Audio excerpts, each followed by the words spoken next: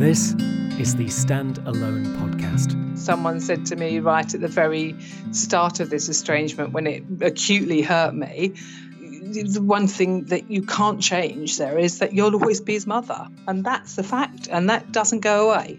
The longer you're estranged from someone, the wider the gap becomes. And you just get on with your daily life, don't you? You have to. It's a protective mechanism. My name's Jay, and I'm producing this podcast series for Standalone UK, supporting estranged adults in everyday life. To be honest with you, if my son turned up today, if he was in trouble, I'd welcome him with open arms, of course. But if he turned up and wanted to start talking, of course I'd be delighted. But I don't know what common ground I'd have with him now anymore. And that frightens me even more because the dynamic of the whole relationship will have changed. I'm not sure what we'd talk about now. Because, as I say, the longer it goes on, the wider the gap. And that concerns me as well. Across these episodes, 10 participants who have very kindly offered to share their experiences of family estrangement. Having had cancer and having had a pretty rough 2 years with people dropping down dead, whereas I was eaten up with it, really upset, felt like I'd lost a son, but he was still living, walking and breathing, I now feel sorry for him. No two experiences of estrangement are the same, but hopefully throughout this podcast series, you'll hear useful ideas to take away, whether they're similar journeys or contrasting opinions. All mothers blame themselves. I've examined my conscience that I'd do the same thing again, but in the early stages, you blame yourself. I mean, you're such a mess. You just think, everything I've done is wrong and, it must be because of this or that. I know that my son probably is hurting over this, and that is probably my overriding concern now. I might have a reconnection, but I don't know that I will. But I suppose it's like anything. You don't ever give up hope, do you?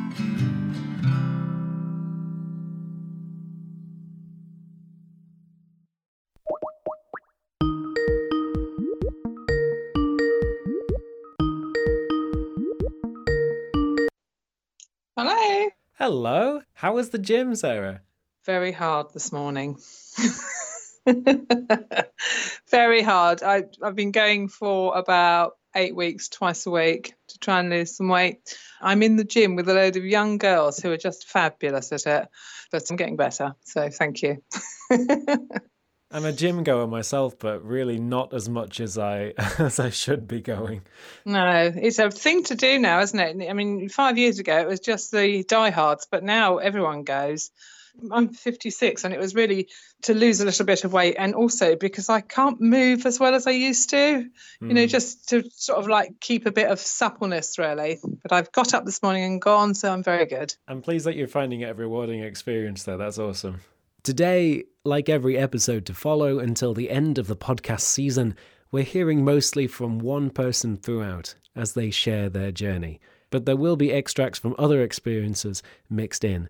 So, like Grace, who we met back in the 3rd episode, Sarah is estranged from her child, her eldest son. Hi, my name's Sarah, and I'm a mother of 2 boys. I'm a nurse by background, and nowadays I'm a university lecturer, and I work full-time. Oh, really? What do you teach at uni? Non-medical prescribing, which is a huge demand. Yes. So all the healthcare practitioners and professionals wanting to become prescribers nowadays. I look up to people like you because I'm an academic tutor myself, but an academic tutor, so very much bottom rung at your university. All right, so you're a like-minded person. You understand where I'm coming from. Just not from a nursing perspective, which, I mean, we hear so often that it's underfunded these days. Well, it is, which is why all these healthcare professionals, and it's paramedics, podiatrists, dietitians, they're all wanting to become prescribers. And part of that is to plug the gap, really. But it's a very hard, stressful course because they're only in uni 1 day a week and they're working the rest of the time. And it's new knowledge they're learning and it's hard. So, but it's rewarding teaching them. So, and I work with a really good team. So I'm very lucky. And how long have you been teaching at the uni? I left nursing after 30 years. I retired when I was 55 and thought I'm not quite ready to hang up my hat yet. So I thought, I know, I'll go into teaching because I wanted to make a difference. So I've been teaching for 18 months, coming up for 2 years now.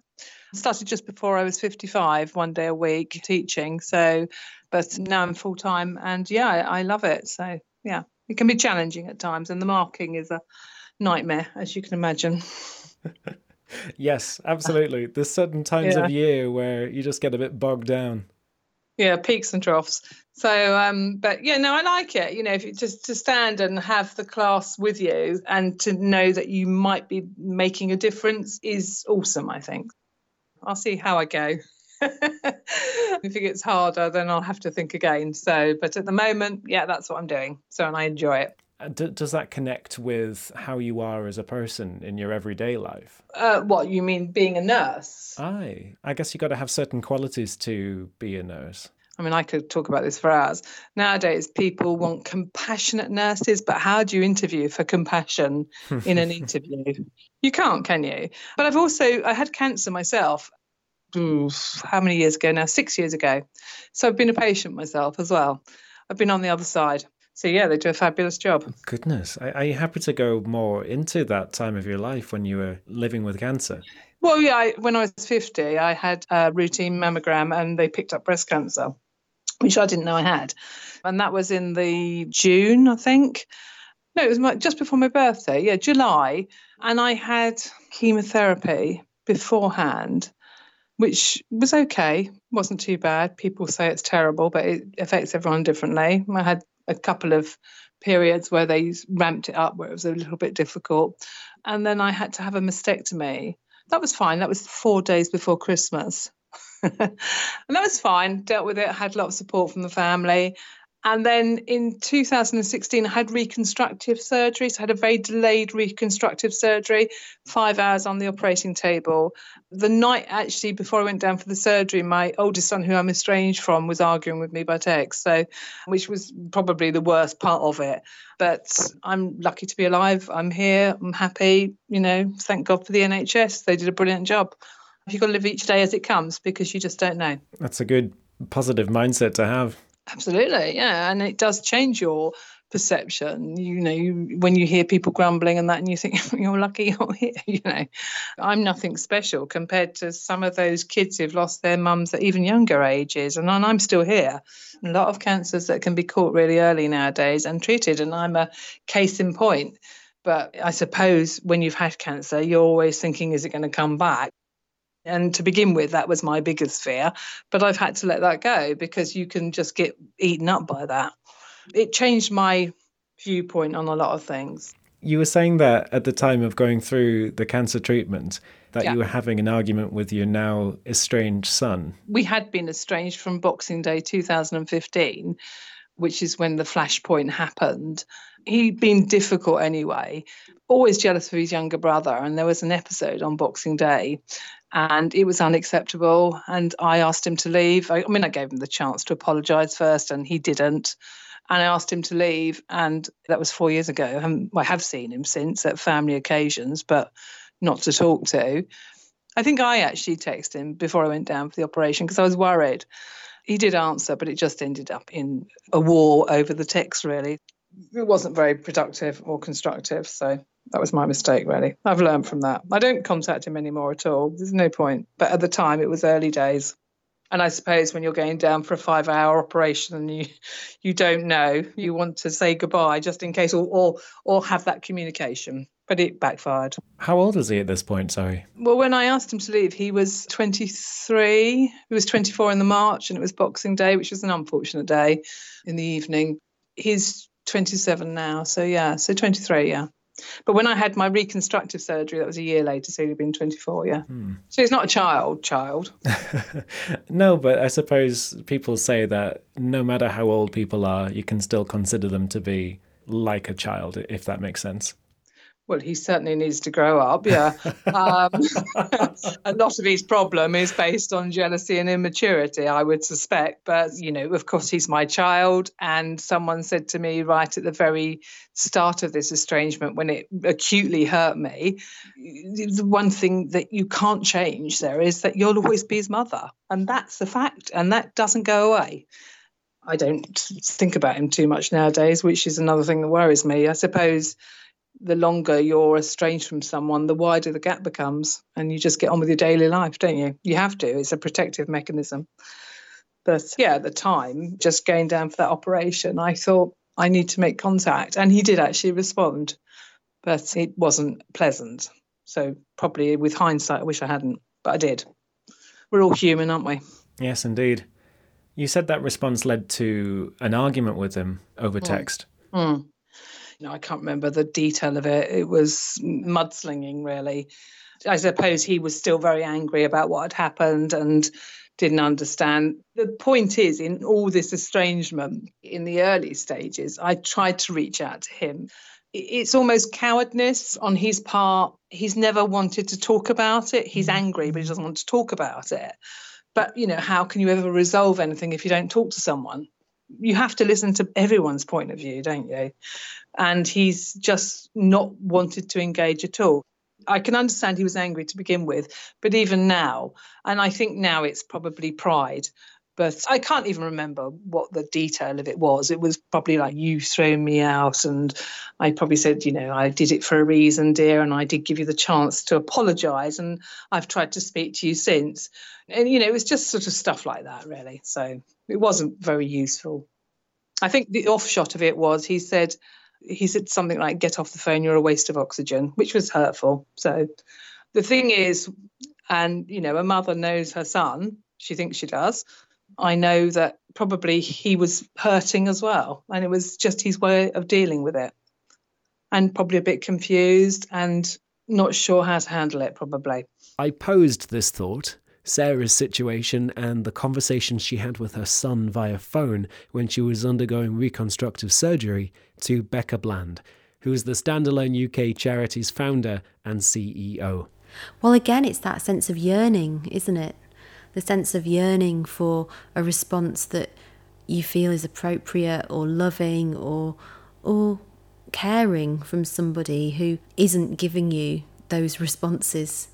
And I think, again, it's a bit in a similar way when you're ill. It's a bit like Christmas in that this is a time where you really need people and that family becomes very important, and people in our caring services ask about family all the time.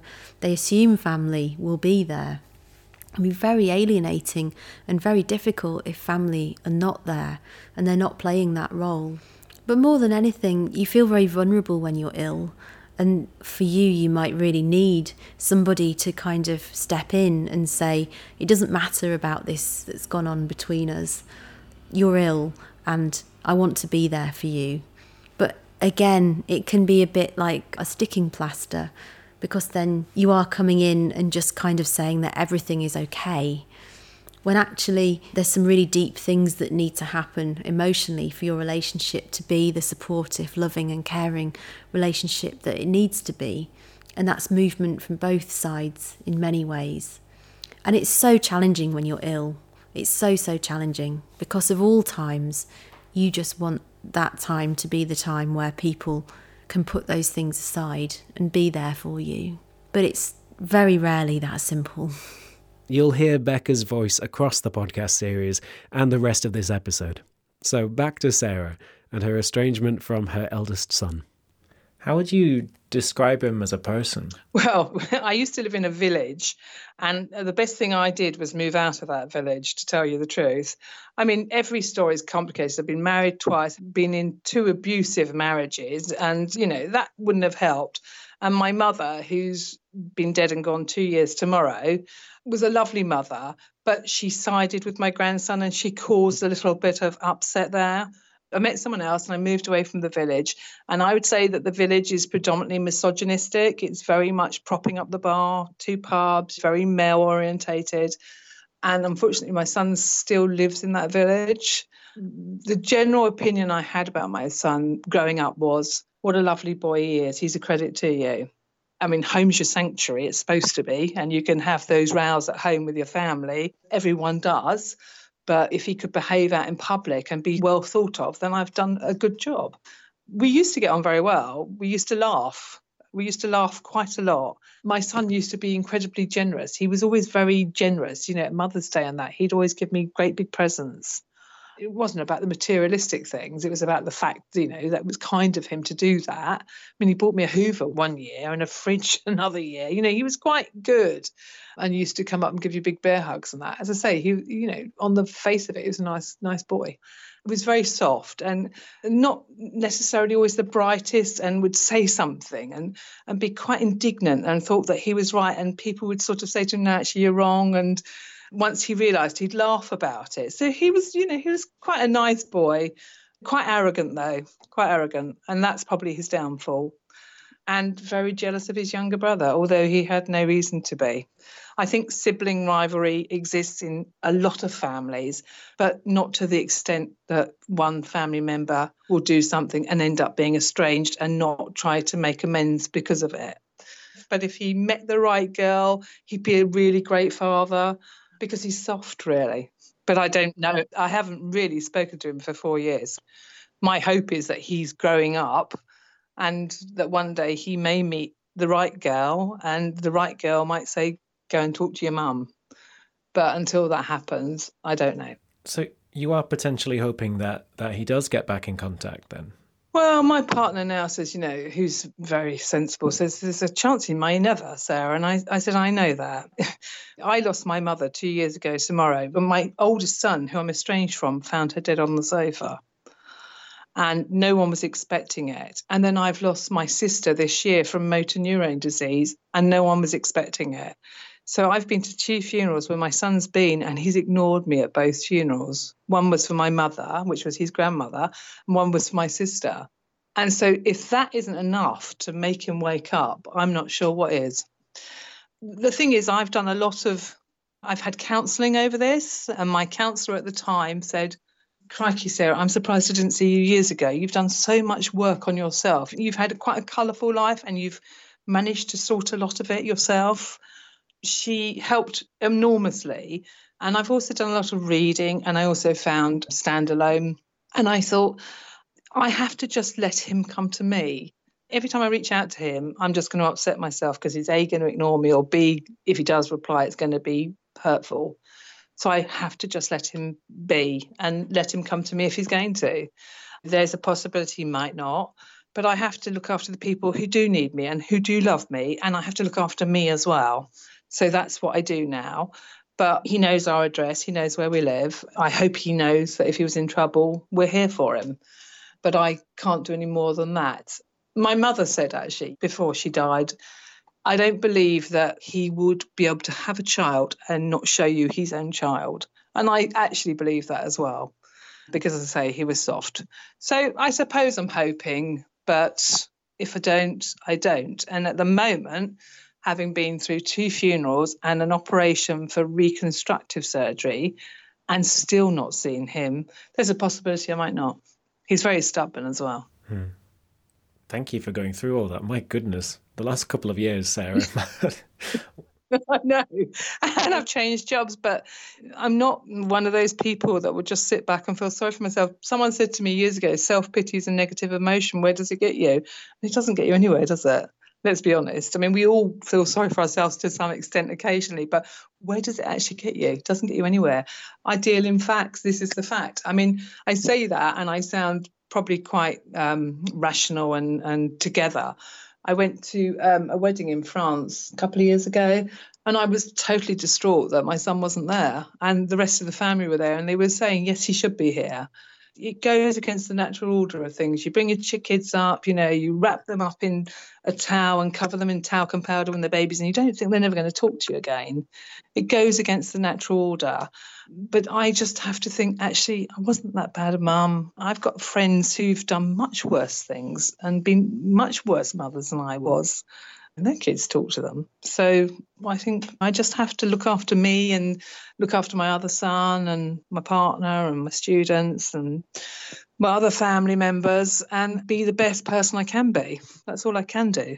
The rest of it's out of my control. And I think for those mothers going through the acute stage where it really hurts, it's almost like someone's taken your heart out and twisted it round and wrung it out. I understand that, and it killed me for probably about a year. I couldn't talk to anyone without bursting into tears over it, but I'm through that now because there's nothing I can do about it. Time helps you to get it into perspective, and if you know there's nothing you can do about it, then you just have to look after yourself, because otherwise you'd just go under, wouldn't you? To begin with, it was like a bereavement where no one had died. It's like losing a son, but actually they haven't died. In the early stages, it's a horrific thing to go through. It really is. It is really, no one said that to me. I just thought it myself. It's like I've lost a child, but actually he's not dead. It was like a bereavement. You go through all the motions of a bereavement, yet they're not dead. And that's horrible. That's horrible. I'm 4 years on. My mother's been dead 2 years. The first year she died, I went through all the normal bereavement processes, upset. She was a good mother for all that. And now I can talk about her without bursting into tears because it's a natural process. They say 2 years for a bereavement.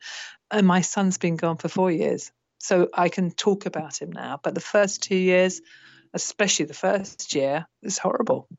And even worse because I knew he wasn't dead. And you can't reach out to your own son. It's not obligatory that they talk to you or are part of your life. And that's true. It's not, even though I'll always biologically be his mum, I don't have the automatic right, especially now he's a grown up. But obviously you hope that you have a good relationship with your grown up child. And I haven't. But so that first year, if anyone's going through that, there is light at the end of the tunnel, but it's hard. When I've been putting this podcast series together, I've been attempting to find elements of common ground between different people's experiences. Now, of course, everyone's journeys are different, but there were certainly some similar thoughts that ran between them. Grace, who we met in episode 3, also talked about this idea of estrangement being like a bereavement. People describe estrangement as a death. I would never wish the death of a child or a grandchild on anybody. My description of it is a living death. It's as though they've died, but they haven't. They're out there, but you can't reach them. And so you can't grieve and you can't move on. It was a horrendous wrench, and I guess really I completely fell apart. And David, who we'll meet in a later episode, who for a time was estranged from all 3 of his children and now remains estranged from his son. As a parent, with help, you can get to the point where you can say to yourself, okay, I know that I would be happier if my children were in my life, but I can be happy without my children in my life as well. The presence or not of your children in your life must not become a deciding factor about your happiness. When you get to that stage, when you've finished grieving and you start to move beyond the grieving, you start to step back. The situation becomes less dominant in your life. It becomes less the focus of your existence. You begin to move on. It sounds terribly hard, terribly brutal, but estrangement is a brutal situation. I haven't closed the door at all, and I never would. You never get over it. You never ever heal. I think, like death, you probably learn to live with it. And I guess I'm learning to live with it. Although the difference between death and estrangement, I think, is that they are out there. They are there. They are living. They're not dead. And you can't move on. It's been really the most horrendous thing imaginable. I wouldn't wish it on my worst enemy. Another commonality across some of the standalone podcast episodes is the voice of Jonathan Stockwell, who Becca and I met in Edinburgh to talk about some of the themes that were raised.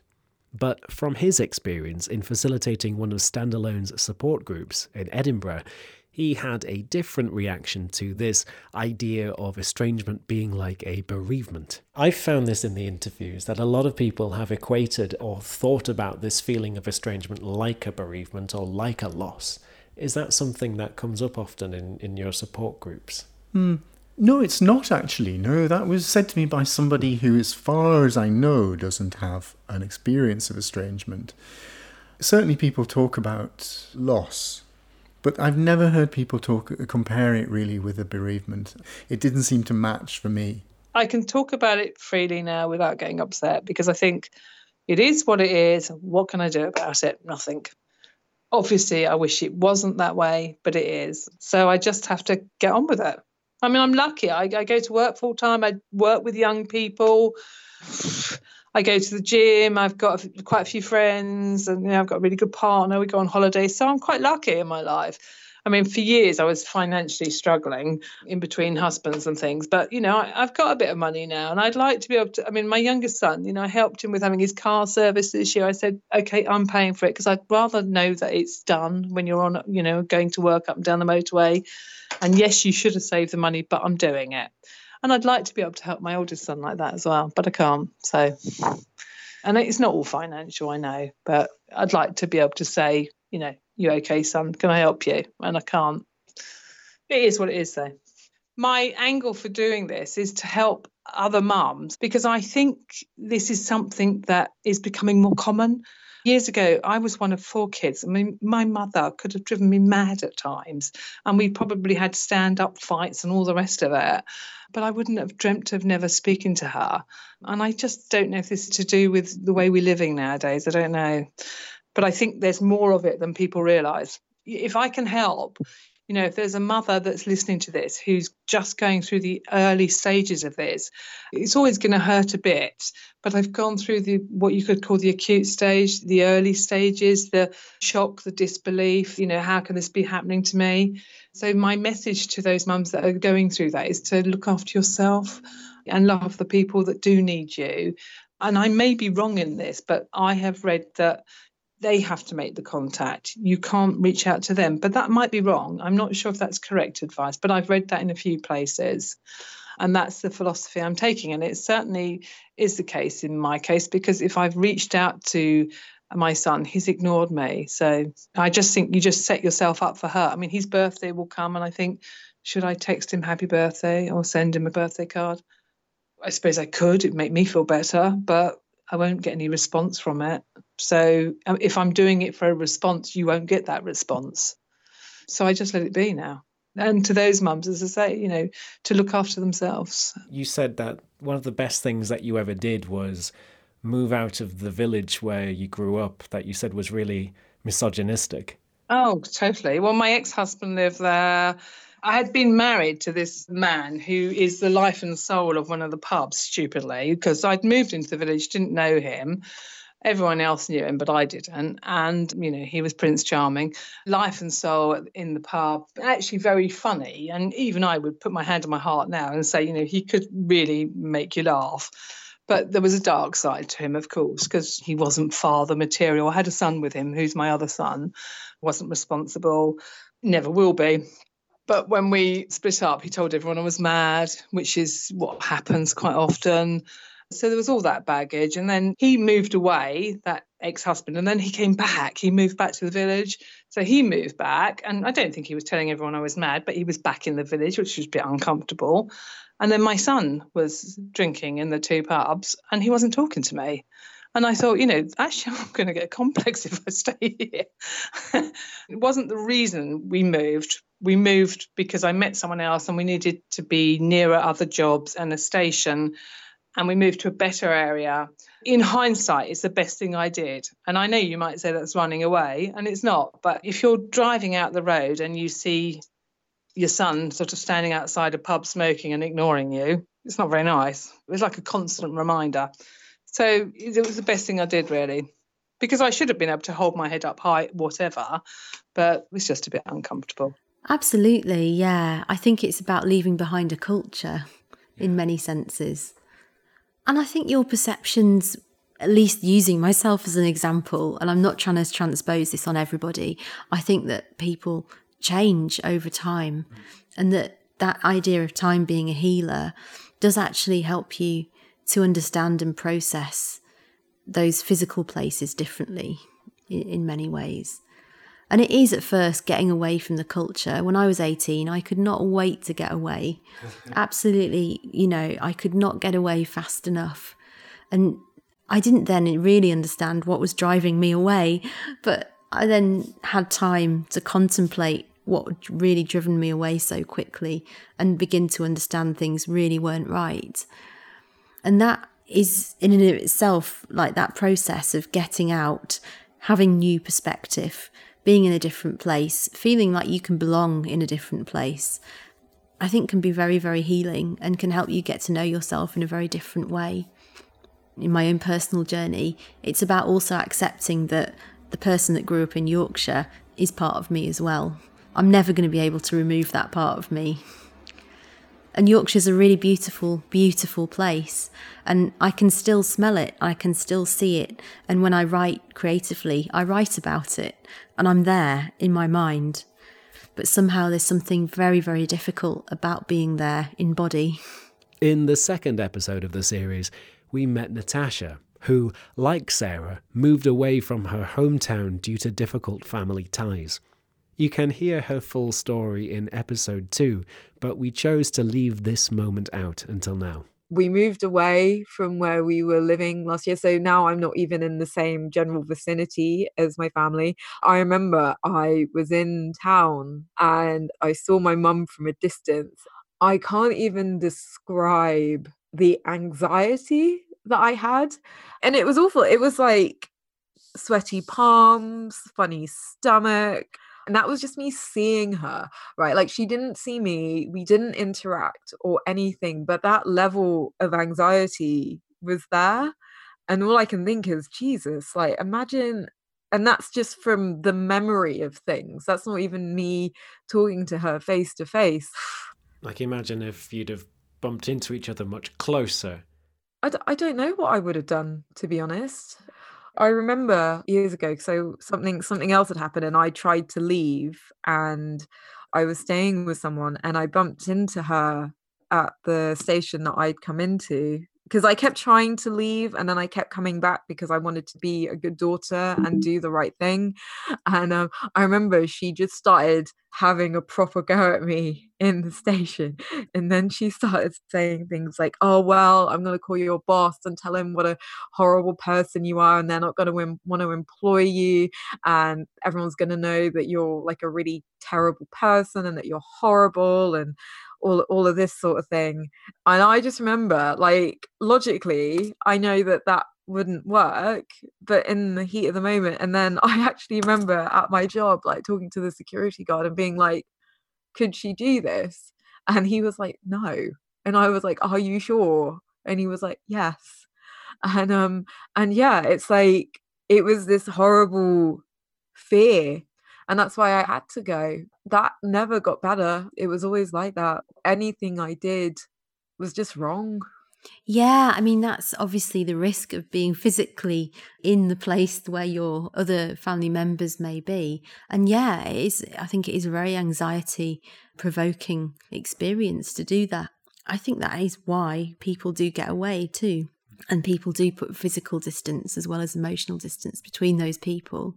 So I didn't really want to be alienated from my grandma, but because through my parents getting kind of responsibility for her when she was older, then it meant that she couldn't see anybody. But when I last went to see her, it was 2 years before she died, and we managed to arrange a secret visit with the home so my parents wouldn't know. So the grandchildren went and things like that. But my God, I spent the entire time looking out of the window, being like, are they going to come? You know, I was almost like a watchdog. I was just like, where are they? You know, I was so anxious. And so even though, you know, it could be nice to go back and visit some people that are very dear to me, I totally empathise on a personal level with Natasha. My God, it is so difficult. I always knew that getting to university would be just so different. I remember it clear as day. So we were doing, open days in your 6th year, in your last year at school, and you go and look at different unis. So was going up University Avenue where the University of Glasgow is, and there was the rainbow flag at the flagpole at the north front. I remember it being the first time in my life I had ever seen it, and I was like, yeah, I could live here. Like, if I get into here, then I know that I'll be fine. Because I always knew that university was my only way out. There was no other way I could leave that town. And that's Blair, who you'll meet in the next episode, number 6. Blair's story, like Sarah, is centred around him escaping from an unhealthy mentality in a small town. I was still trapped in that house. I was still trapped in that town. And basically university was the only way that I thought I was going to get out. It was the only way I could get out. So that was the only thing that kept me going all those years. But obviously that has an effect on you when you're a child. Like, if I get into here, then I know that I'll be fine. Since getting to university, I've been able to get the support and they've been a bit more manageable. So, for example, I'm from Yorkshire and I rarely go back to Yorkshire. I will go back once every 2 years. I've got friends who've moved to Yorkshire now, and I've got a nice community of people, and I've got people who I grew up with who are very dear to me, who, you know, I really want to see more. But it's very painful to go back there, very painful to visit and smell the smell and look at the landscape, to be reminded. I live far away from Yorkshire now, and that is helpful on one level, but I can't help but reflect on, have I lost something about myself and a connection that perhaps is a shame? But the byproduct of that, in my own personal circumstance at least, was that I felt very disconnected from my roots, and I felt that I'd left behind and lost a lot of good relationships just to try and distance myself from something very difficult. I know that my son probably is hurting over this, and that is probably my overriding concern now, that if he, you know, he's wasting time, we're only here once, he's seen people in our family die, and if something happened to me, he's just going to end up hurting himself in time. That's what I think. It could eat him up. I might be wrong. He might be completely angry and arrogant and hate the sight of me. I don't know. I don't think so. And I think he may even love me still because I am his mum. I've examined my own conscience and I've thought to myself, if the same situation happened again, how would you act? I would do the same thing again. So I have examined my conscience and thought, was it something I did? Could I have done something differently? I know that what I did, I would do again. But I suppose you beat yourself up a bit and think there must have been something else, something I don't know about. But as I say, you know, unless someone sits down and talks to you or says, can we go to a mediator, have someone else there, I'm never going to know, am I? So you don't resolve anything by not talking. The stigma needs to go from it. It needs to come out in the open, doesn't it? Yeah. Even now, I say I've got 2 sons. And if someone says, you know, well, do they both live at home? And I say, no, the youngest one lives at home, the oldest one doesn't. And I hope that they don't ask any more. I suppose I'm a bit embarrassed because I think it isn't a reflection on how I brought him up, although I probably didn't do it perfectly. No mother ever does. But I did what I needed to do and in the best way I could.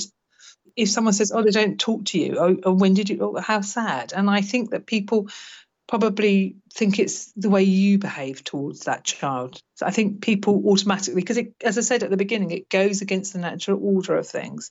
It's not what happens, is it? It sounds like you've had reactions where people have said that.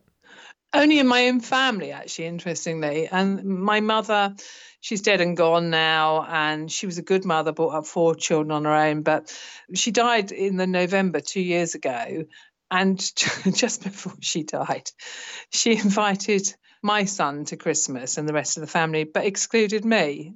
So it didn't help any, really. I said to her at the time, but why aren't you just inviting everyone? And she said, well, I can't invite you because he's not talking to you. And so that made me feel like it was my fault.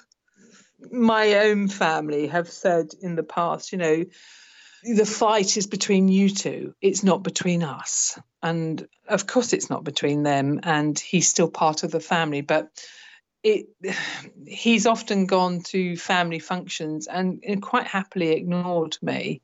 And I have not gone to a couple of family functions recently because I didn't want to see him particularly and be ignored. I was cross that he had the audacity to do that.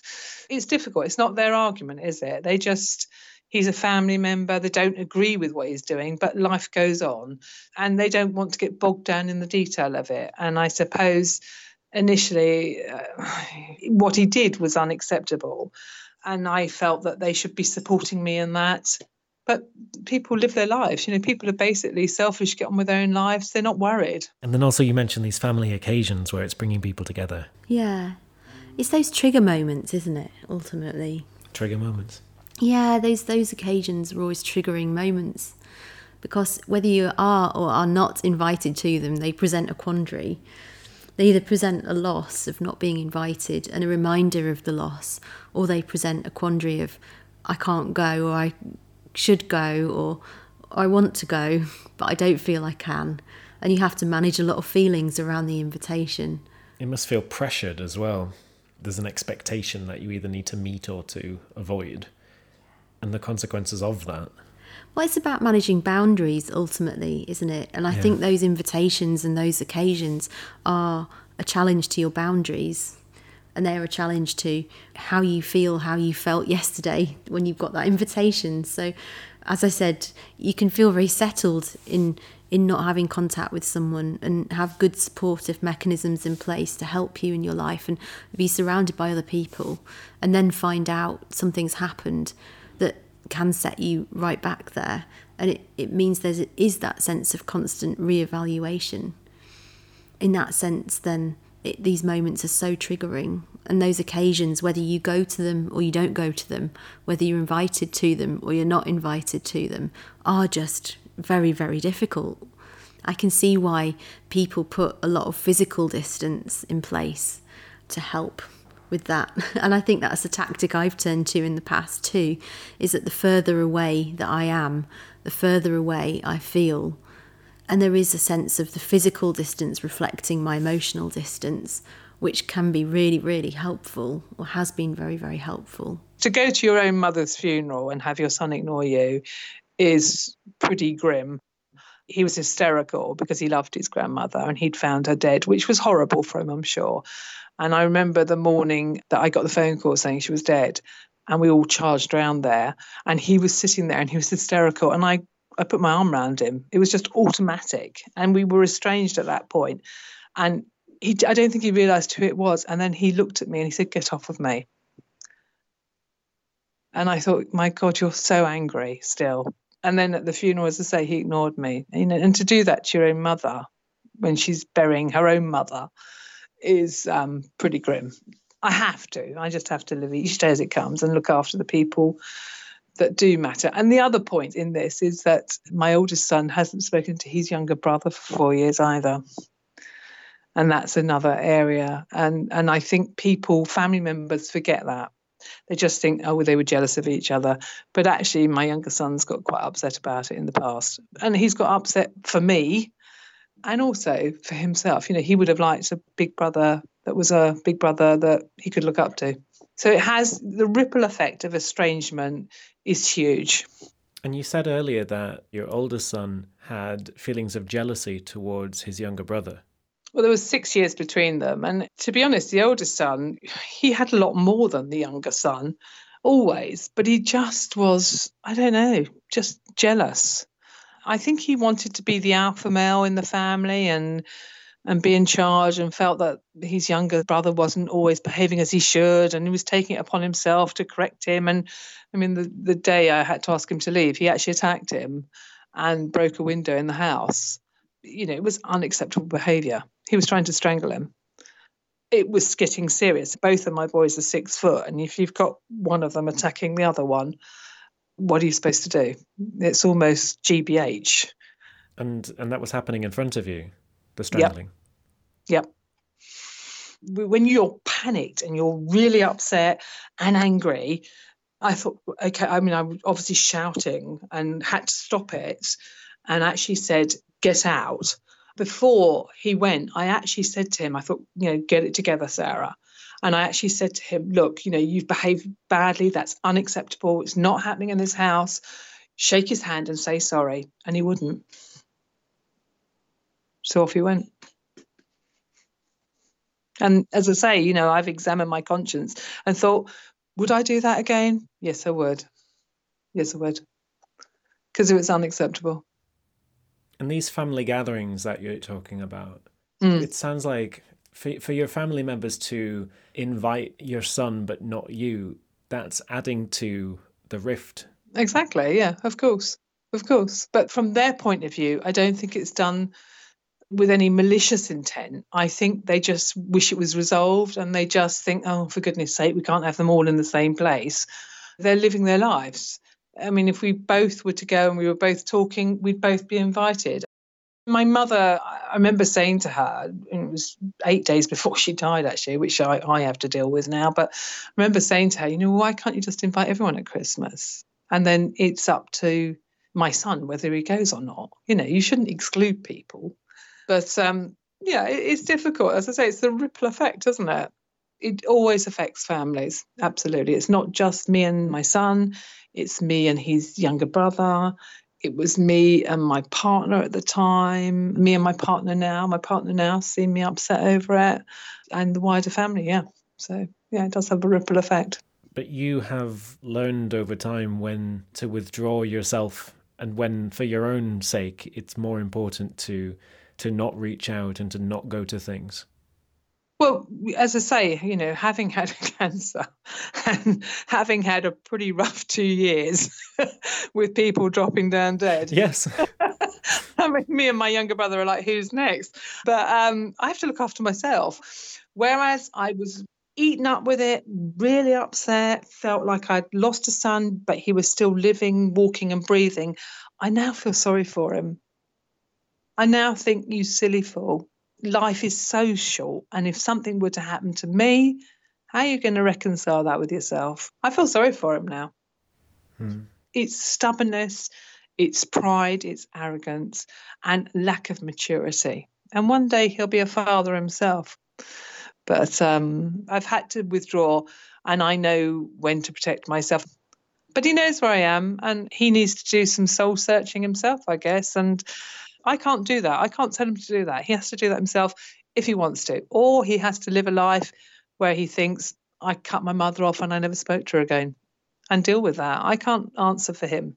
Yeah, I think that's quite common, actually. I mean, we see it not just in real life, but we see it quite often depicted in soaps as well, and in fiction and drama. Who do I invite, this person or that person? It's something really very common. It can be particularly difficult when there's actually a death in the family. Then that feeling of the indissoluble family bonds really comes into play. That is the moment that people feel as if everybody should come together and transcend the differences, but it doesn't always happen. And so you've got the bereavement coupled with personal hurt. Yeah, and the same at weddings as well, when you realise who has and who hasn't been invited, and often see those events on Facebook or on social media. All those family occasions, the funerals, the weddings, the christenings, all the parties, the 40th, the 50th, the 21st, the graduations, they are the most challenging times, because they're not only times where we expect family to work, but they're often times where family doesn't work, and that can be very isolating and very, very difficult. At this wedding in France, my sister said to me, at least my son talks to me, at one point. I mean, she'd had too much to drink, and I just went outside to make sure she was okay. I said, are you okay? And she said, why are you fussing about me? At least my son talks to me. So sometimes some real arrows to the heart without realising. And also bothering to hear two sides of the story. They've obviously heard whatever he's told them, but no one's actually really bothered to ask me what happened. They may have heard it via my mother. She wasn't there. I remember saying to her once, you weren't there. You don't know what happened. I'm telling you what happened, but you actually weren't there. You didn't see how bad it was. And it was that not believing or respecting your decision, or understanding that it was something you had to do. I felt that my mum hadn't supported me in it at all.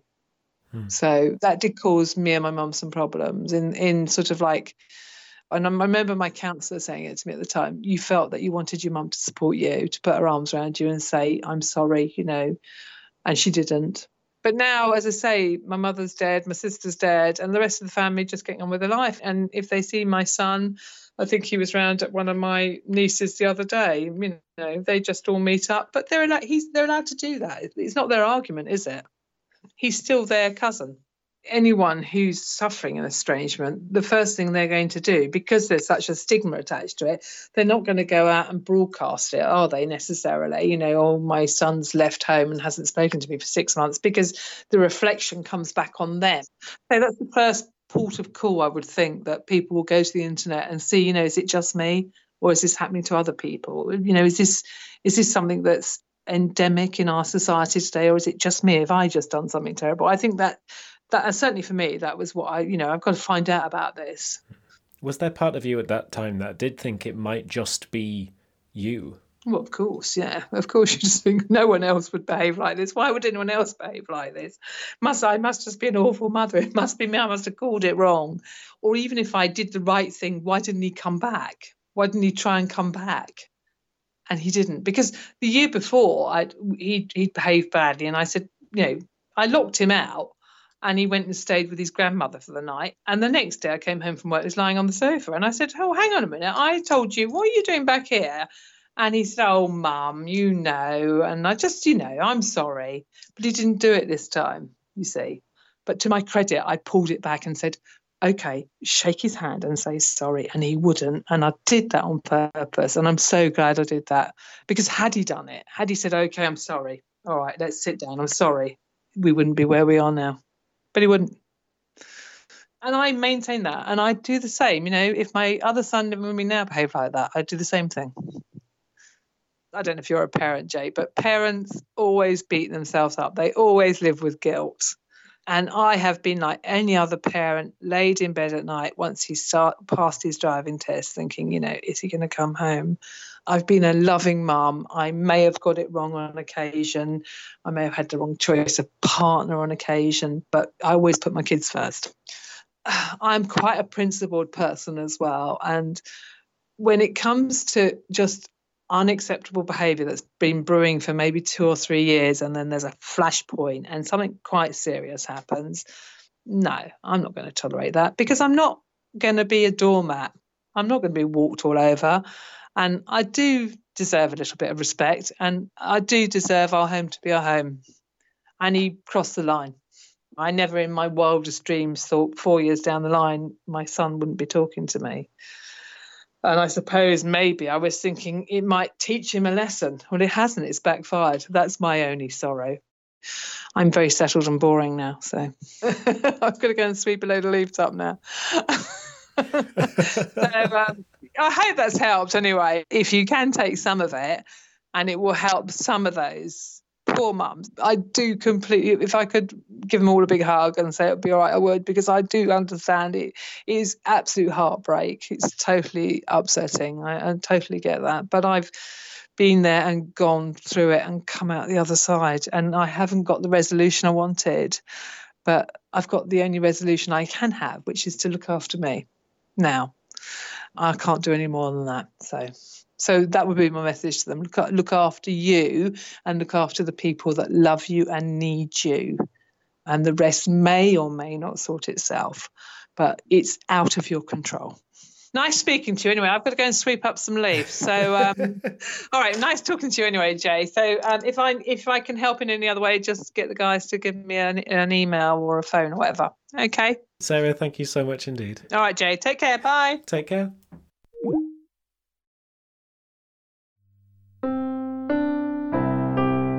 Standalone is a really small charity, and I started the charity 7 years ago and have built it up to what it is now, which is supporting people in 6 different locations and also running a national campaign for students to get them more support and visibility in their higher education process.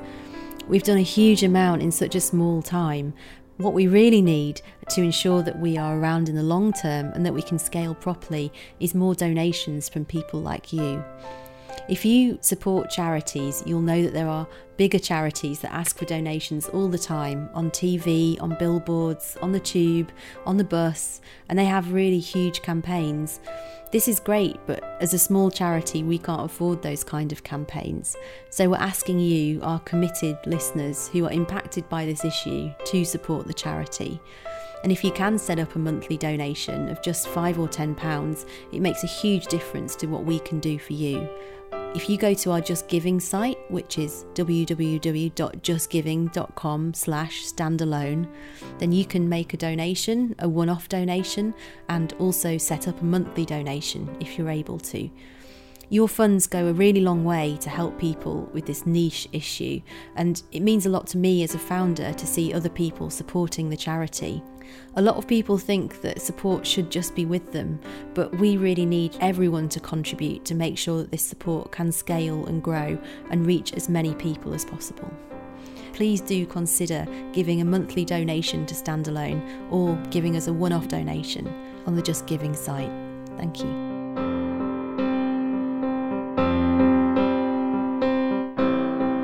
Thank you for joining us for our first podcast episode of 2020. We'll be continuing this series throughout the coming few weeks, with more episodes focused on our individual participants like Sarah. And as ever, if you have any thoughts about this episode or any of the others in the series, do get in touch with us via the Standalone UK Twitter. That's at Standalone UK. Any thoughts you have can help us with future recordings. In the next episode, we'll meet Blair, who's currently studying at university. At the age of 14, Blair came out as gay to his mother. She was religious in a very traditional sense and wasn't as warmly receptive as Blair had hoped for, and persuaded him to hide his sexuality from the rest of the family. Blair's mental health deteriorated over the next few years until he was able to move away from the family home. Both my grandfathers were missionaries, one in Bangladesh, one in Korea. My aunt and uncle were missionaries in France. My other aunt and uncle ran a Christian radio station. Both my parents were church elders. So yeah, it was a family thing. So I always had this. I was brought up in a culture where being gay was not an option. It's difficult because from the age of, say, 11 or 12 and the start of puberty, and you're thinking, oh, this doesn't feel quite right. You do feel like there's something wrong with you. I imagine that is the case for any queer child growing up. But even more so when you're sitting at a dinner table and they're making comments about you without them realising. So I always knew it wasn't going to go down well. But in a sort of a fit of 14-year-old optimism, was it? I mean, what's the worst that can happen? And then, the worst happened. It was just one night when I was fairly sure. I'd always known that I was gay, but I'd only been able to say it out loud to myself since, say, 13, 14. It wasn't an easy time just to accept it within myself, never mind to ask anyone else for acceptance. If you are feeling lower than normal or need immediate support with your well-being, please call Samaritans for free on 116 123 or make an emergency appointment with your GP. Standalone UK are such a small charity, and so they cannot give out individual advice. If you want to talk about the podcast, head online and go to their Twitter page at UK Standalone to join in the discussion.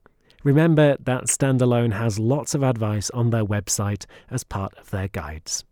The Standalone podcast was produced by me, Jay Sykes, for Becca Bland of Standalone UK.